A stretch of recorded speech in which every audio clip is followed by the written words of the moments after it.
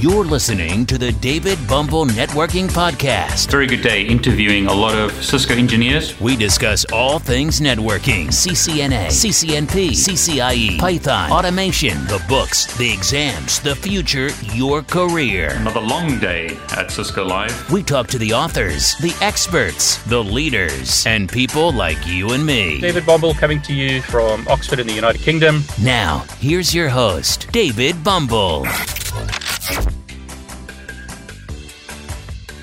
I've been asked multiple times to explain how I control this Windows computer from my Mac, or control a Ubuntu computer from my Mac, or control another Mac from my Mac, or control a Mac from Windows, etc., etc. So in this video, I'm going to show you how to run VNC on a Windows 10 laptop. I'm going to show you how to remotely connect to a Mac and control it using VNC. Now, originally I was planning to show you the installation of VNC on an Ubuntu server, but the video got too long, so I've split it into two parts. In this first video, I'm going to show you how to install and configure VNC on a Windows computer so that you can remotely control it. I'll also show you how you can do something similar on a Mac so that you can control a Mac from another Mac or from a Windows computer. And in the next video, I'll show you how to configure Ubuntu so that you can remotely control it using VNC, either from a Windows computer or from a Mac. Now, please be aware that there are issues using VNC to do this. This is probably not the solution that you want if you want to remotely control your devices from outside your home network. So if you're traveling and you want to remotely control your devices, unless you've set up a VPN to your local router, you probably don't want to use this. You probably want to use some other solution. There are many applications out there, such as TeamViewer, that allow you to remotely control your computer from outside your network. But if you just want a simple solution to control devices in your home network, as an example, VNC can work quite well. VNC has been around for years. In this video, as an example, I demonstrated the use of VNC to control a Windows 98 computer from a Mac. So in other words, this has been around for a long time.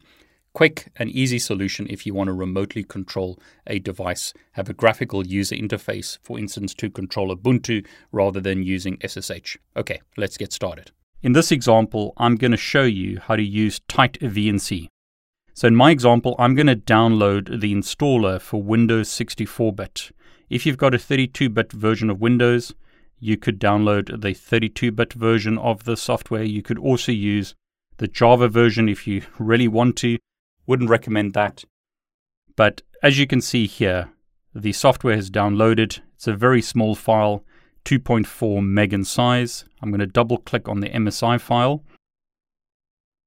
Windows complains that the software wasn't downloaded from the Microsoft Store. I'm okay with that, so I'm going to click install anyway. The tight VNC setup wizard displays. Fairly simple wizard. We're going to go with the defaults mainly. Click next. Software is licensed under the GNU General Public License. If you're happy with the license, click Next.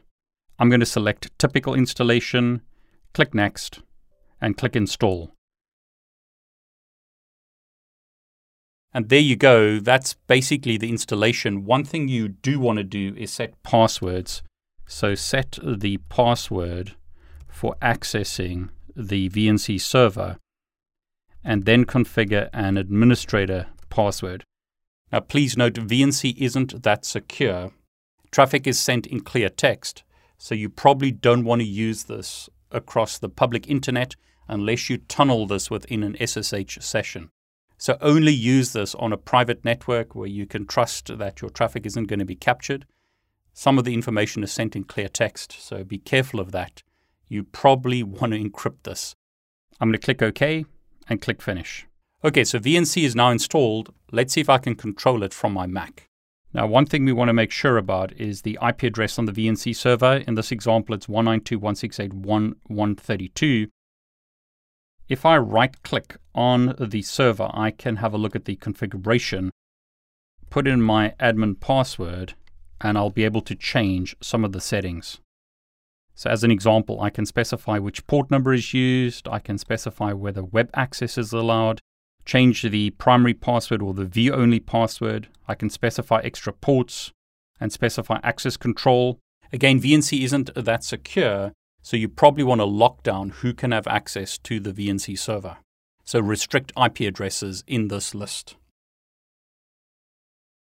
and you could click OK to save those settings. Okay, so once again, IP address is 192.168.1.132. Okay, so let's see if I can control that laptop from my Mac. On my Mac, I'm going to open up screen sharing.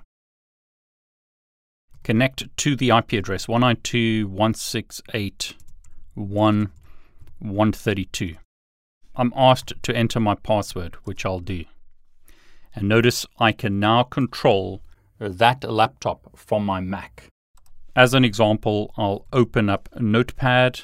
And as you can see there, Notepad is open on the laptop as well as on my Mac. Open up a web browser. And notice I'm connected to the VNC website once again. Okay, so now let's look at how to enable remote desktop on a Mac. In this example, I'm using macOS Big Sur version 11.01. What I'm going to do is search for System Preferences, go to Sharing, Screen Sharing, make sure that this is checked. Specify in this example that only administrators can access this device.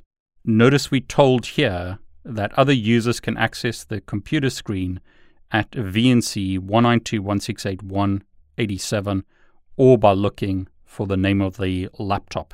I'm going to select Computer Settings, and I can specify whether I want to allow anyone to request permission to control this screen. And VNC users may control the screen using the following password. I'll specify a password there and I'll click Close. Okay, so the Mac configuration is fairly simple. On this Mac, I'm going to open up my screen sharing application. The IP address on this Mac is 192.168.1.87. So I'll simply use the IP address to connect to the Mac, so 192.168.1.87. I'm asked to enter my username and my password.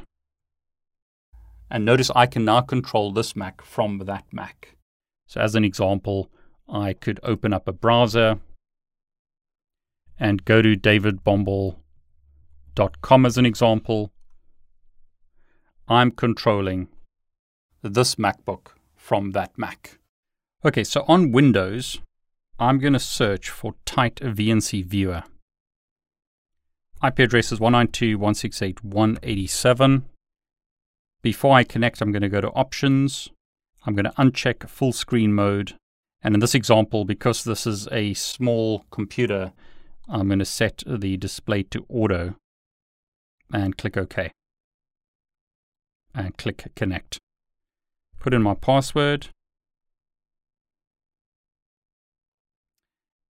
And notice now I can control that Mac from my Windows laptop. So I could close this down. I could close the web browser down. I'm once again controlling the Mac from Windows using VNC. Okay, so in this video I showed you how to get VNC working on Windows computers and on Macs, and how you can control a Mac from a Windows computer or a Windows computer from a Mac. In the next video, I'm going to show you how to get VNC installed and working on an Ubuntu computer and how you can control the Ubuntu computer from Windows or a Mac. I'm David Bomble. I want to wish you all the very best. Thanks for joining us on today's podcast. Be sure to visit David's YouTube channel at David Bumble, where you can subscribe and watch all of his videos. While you're at it, if you found value in this show, we'd appreciate a rating on iTunes. Or if you simply tell a friend about the show, that would help us out too. Catch you next time on the David Bumble Networking Podcast. All the best. Take care.